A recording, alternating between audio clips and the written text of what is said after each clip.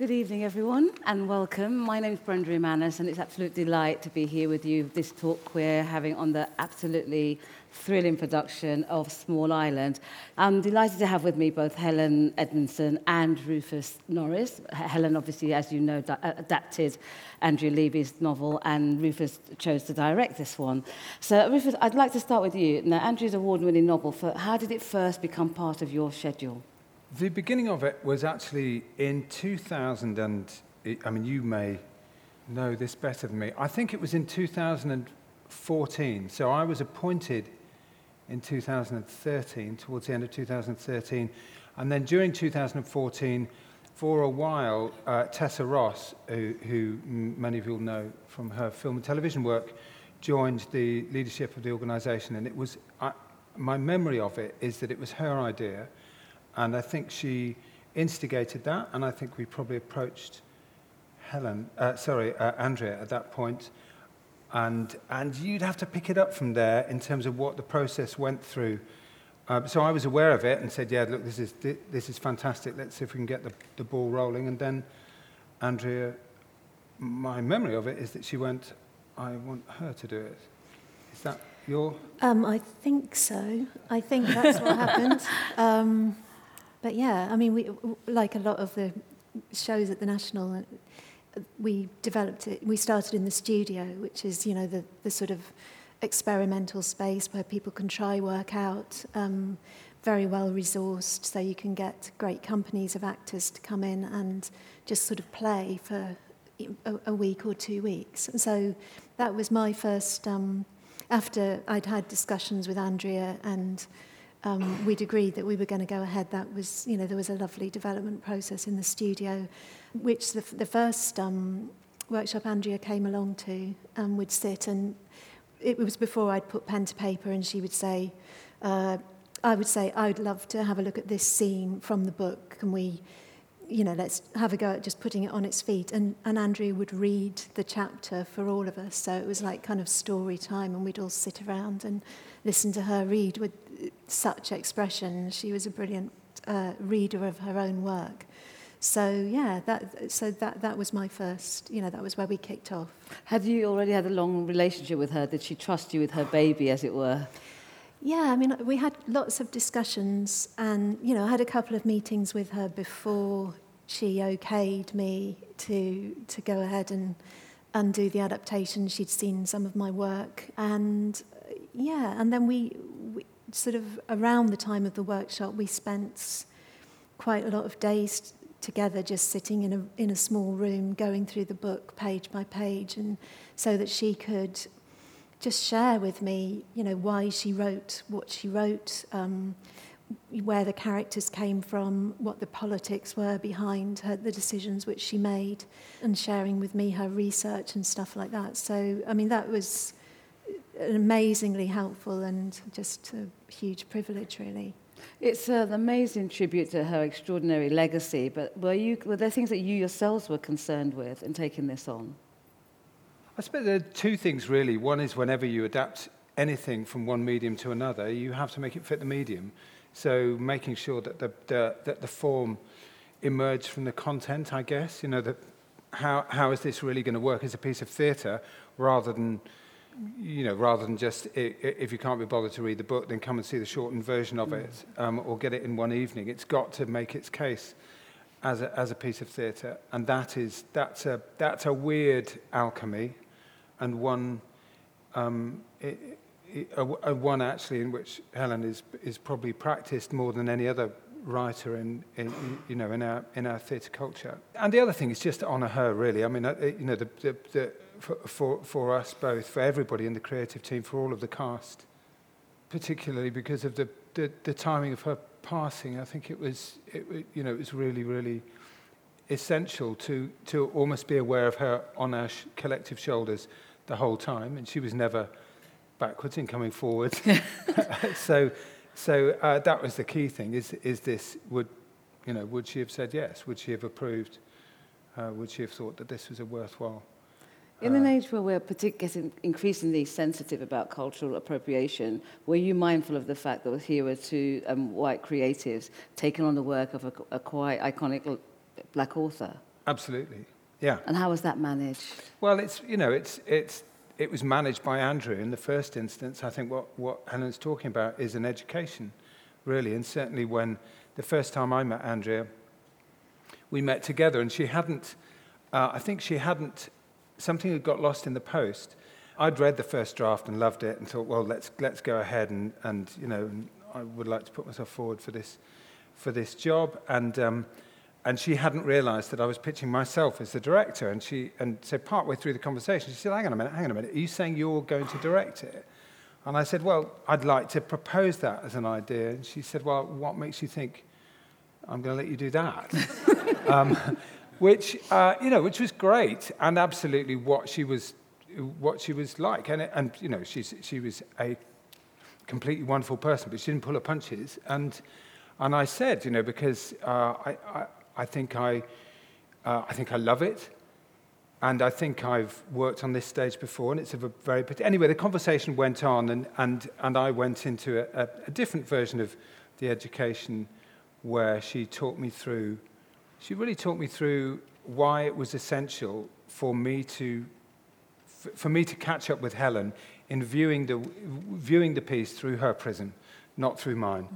She was like, all your interesting post-colonial blah, blah, blah, I'm not interested. This is about my prism, this is my story, and you need to understand it from this perspective. I don't want you to feel sorry for any of these people. They're three-dimensional, they're aspirational, and you have to respect them and consequently my work. And she went through, we went through her photo album of her family members, lots of stuff. So that was, in a way, that was the first part of it. We are two members of a creative team that numbered, 10 or 12, and half of them were of Caribbean heritage. Coral Messam, who's the choreographer, and Ben, who wrote the music, and Shadisa, who's the design associate, my associate, and half of the projection design team, obviously just over half the cast. That's one way to make sure that you're kept on track, I think, because there are plenty of people there with, if you'll pardon the pun, a great deal of skin in the game, who absolutely adamant on the piece reflecting what they understand the story to be about as well. I don't know if there's anything you want to add to that. It's something that we were hyper aware of.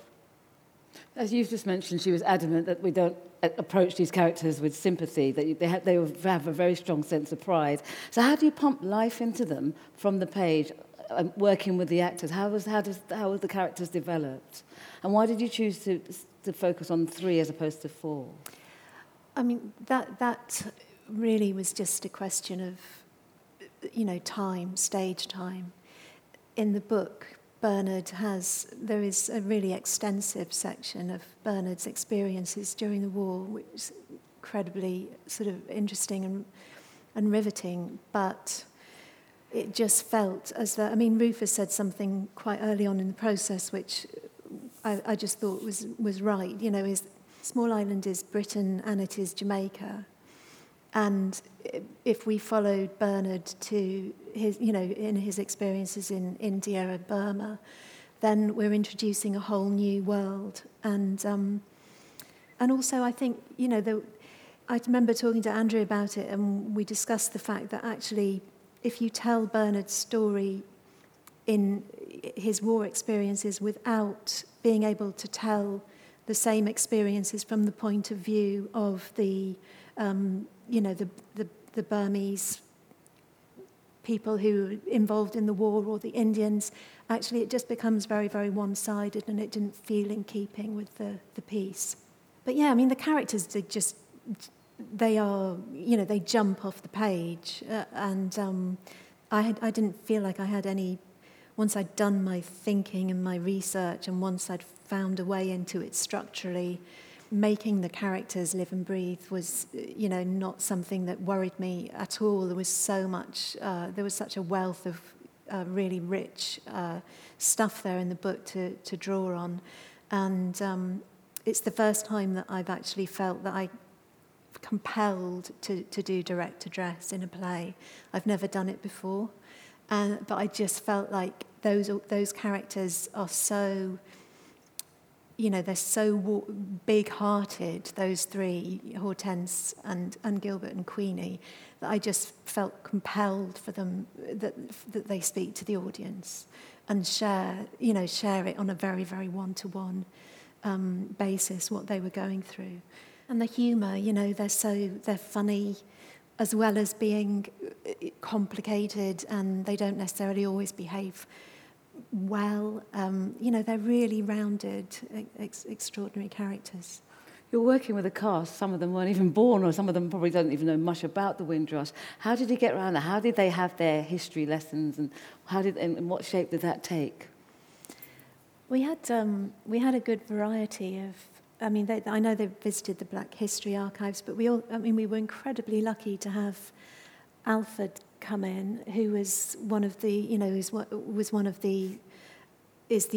only surviving original passengers from the Windrush, and he came down from Leeds with his son and came into rehearsals and shared his stories. A lot of them. I mean, he was very twinkly, quite mischievous.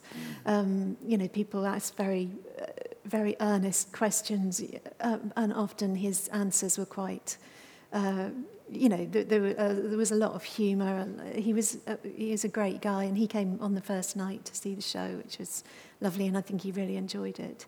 But having that was great. Half the cast are of Caribbean heritage, so most of them were more educated than we were about this before the first day of rehearsal. So a lot of people were bringing their own family stories. Or it had prompted them, the process, or being cast in it had prompted them to talk to their gran or their parents. So I think there was also a lot of, and we watched some documentaries and I think everybody read the novel, which is obviously the best. Give it place to them start. all as presents. I've seen that happen. There was a quote I read, and even as a journalist, I'm cautious about quotes, and you tell me if it's right or wrong, that you said that there's never a better time to see a play than in rehearsal, when imaginations are running wild and you're up close and personal, pumping life into these actors. Is that true? Did you say something along those lines? Is that the case? Is that when it's at its best for you as creators? It's one of those things, you say it and then you immediately regret it, because of course that's, this show I think is brilliantly designed, and an awful lot of people work very, very hard to realise it in a visual way. Which, of course, you don't have in rehearsal. But there's something about, I guess there's two things, really. One is, those of you who've seen the show or are going to see the show, you might have seen it from there or there or there or there. It's quite good if you see it from here. Mm-hmm. There's nothing like having those, the actors really exploring that, particularly the more kind of emotional or joyous moments of it right in front of you.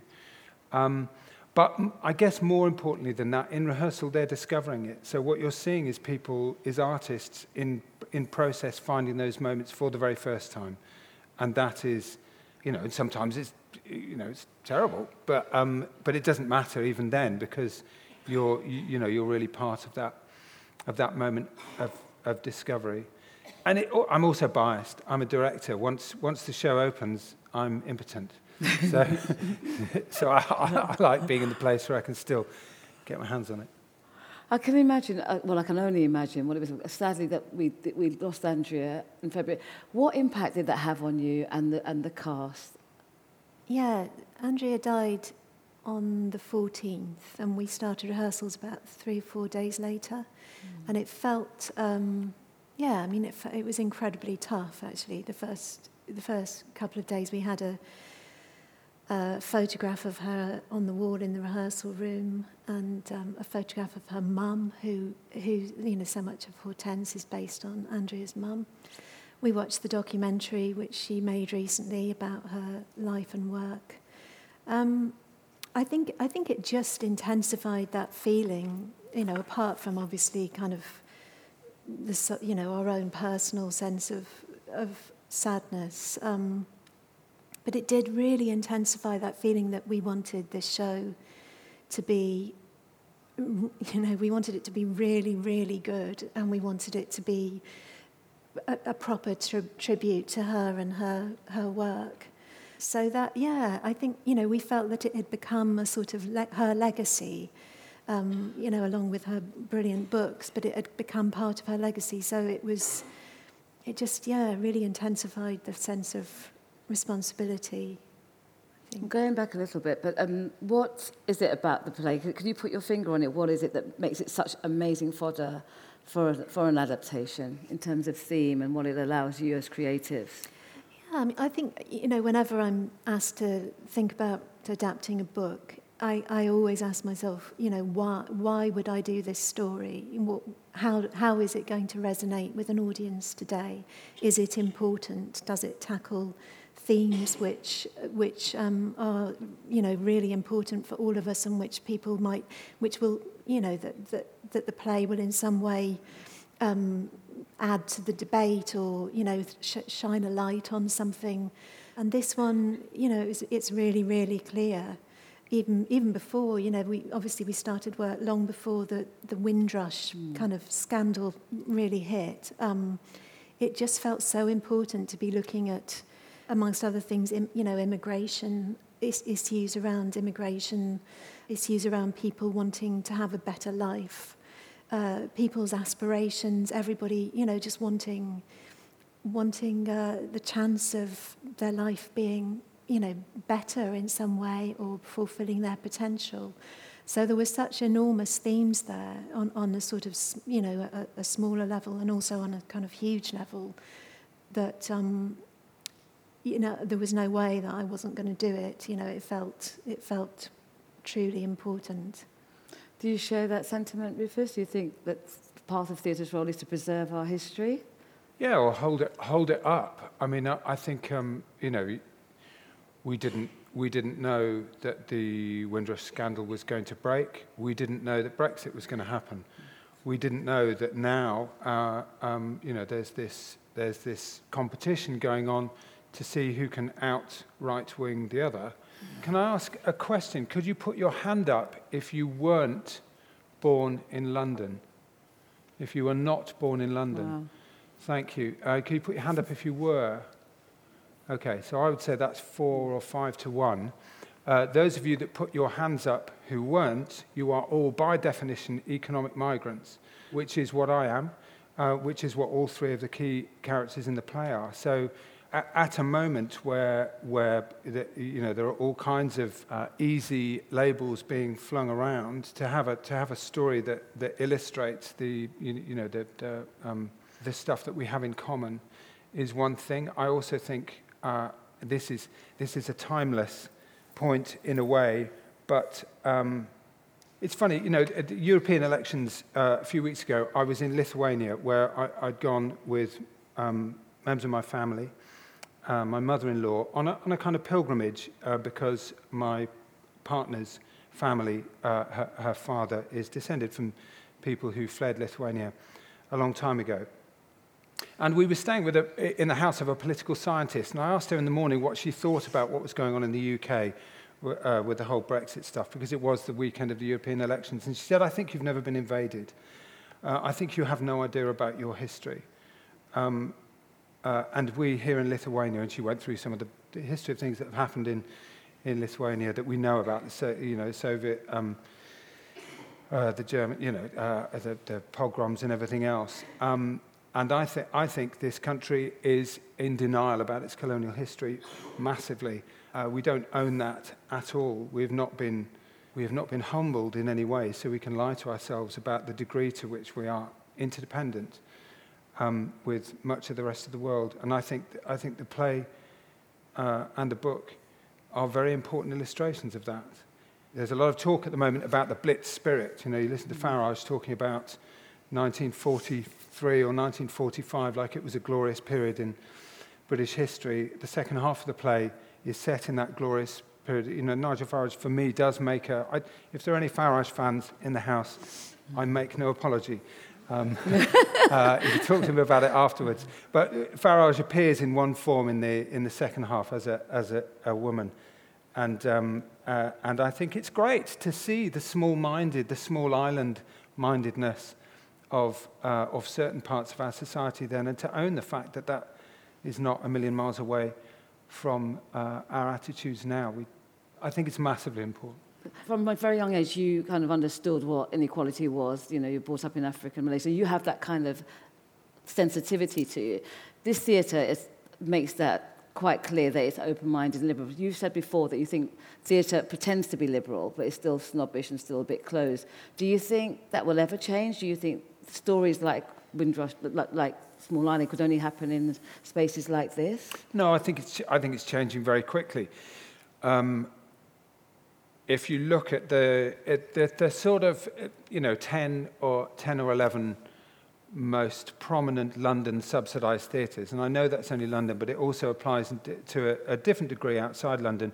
10 years ago, of those 11, 10 of them were run by men and one of them was run by a woman, and they were all run by white people. Now, 7 of them are run by women and 4 of them are run by people who aren't white. That's in 10 years. I think we've been slow off the mark, but in the wake of the Windrush scandal and Me Too and the positive effects of social media and broader information, I think large parts of society have grown increasingly impatient, and that has forced the change to go quicker, and I think that's a good thing. I think you're right. I think theatre has, watching from my day job, I think theatre does take risks and is broader and a bit more open. But why do you think theatre can do that while we're still struggling a bit to see representation in film and other genre? That's usually financial. Having worked a bit in film, it's who have you got in the cast? I was making a film once, and I got Colin Firth, and he won an Oscar. And I still had Colin Firth for a bit, and my budget went from $1.5 million to $5 million, $5.5 million, $6 million. Colin Firth came off the movie, went down to $750,000, like that. Wow. In the day that it happened. And that's just business. That's just who's going to pay a ticket to come and see it, which is a little bit different. We are subsidised, and people will come to the National Theatre because we have decided to put on a play to an extent. If we put Bryan Cranston in a show, it's great because people who don't normally come to the theatre will come, and the people who do normally come to the theatre get the chance to see a fantastic theatre actor on stage. But we're protected to a degree in a way that the more commercial ends aren't. However, those people, like we were talking about Dave Harewood, but Idris Elba, who I think you might have been working with today, Idris has become box office because of his own hard work, but because of gradually climbing up through opportunities. And if those opportunities are made, because it's creatively a great thing, the rest of it will follow. So do you still think that being diverse and inclusive, be it gender or otherwise, is seen as a risk? Well, in the short term, I can't answer that. It isn't, but in the same way that we're dependent on. In the model that we're working to now, we've played to 91% box office capacity for the last 3 years, and we're not putting away. There's my chairman of the board up there, Sir Damon Buffini. Much to Damon's chagrin, we're not managing to stick loads of money into reserves because that's what we need to break even. So I can't program a show in this house unless I'm confident that people are going to come. And in a way, an independent film company is more exposed than that. So there is a financial risk. I remember in that very film, I wanted an actor to play one of the lead parts, and the finances wouldn't go for it. Who's called Chiwetel Ejiofor. A year later, they were going, "Oh, that guy." So I'm sorry, you've blown it. Too late. You missed the boat on that. So I think the answer is there has to be a certain amount of pressure to change, to address that landscape of risk, so that more people become bankable. When we did another show in here with Marianne Jean-Baptiste, no problem, because she'd gone over to find her way in LA and had absolutely found her way. It's usually that boomerang effect, isn't it, with black talent? I can only imagine that at the stage of both your careers, you're going to take projects that are going to stretch you and challenge you. What has been the learning curve with this production? Well, it was one of the hardest ones I've I've done just in terms of technically trying to find a way to unlock the storytelling, not so much the 1948 section, which was, the things which happen in 1948 are sort of inherently dramatic and have a sort of sweep to them. The earlier sections of the novel, because it jumps about a bit, but there was so much which wasn't inherently dramatic. So it was a really tough and exciting kind of technical exercise for me to try to find some way of actually structuring it that worked. And it took me ages to get there. I guess.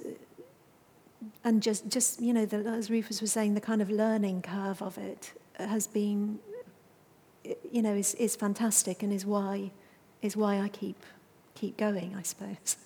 Rufus, for you, learning curve, experience of this one?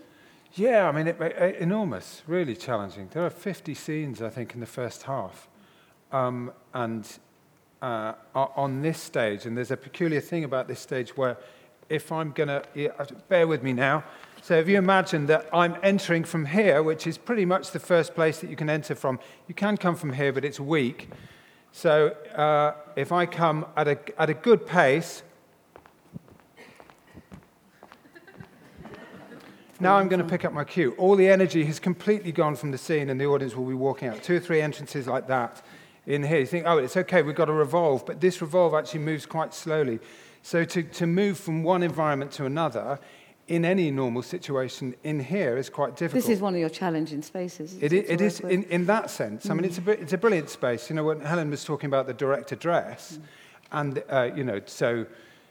for an actor to be able to go, I'm going to freeze the action now and talk to you about what's going on. You can feel it. It's lovely for that. It's very Greek in that sense.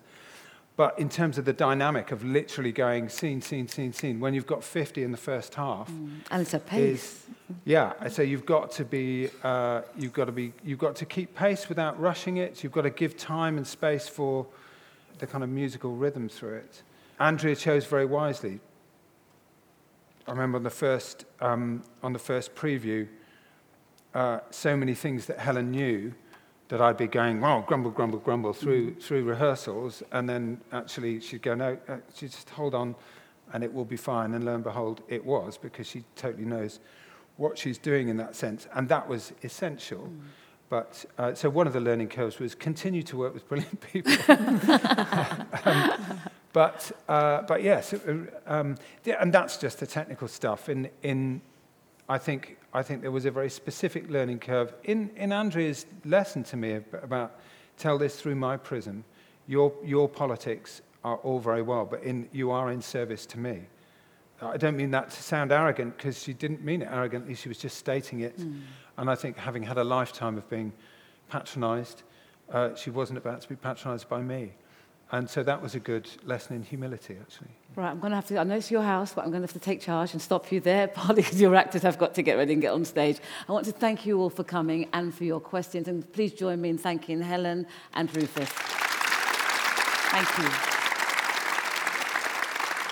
you.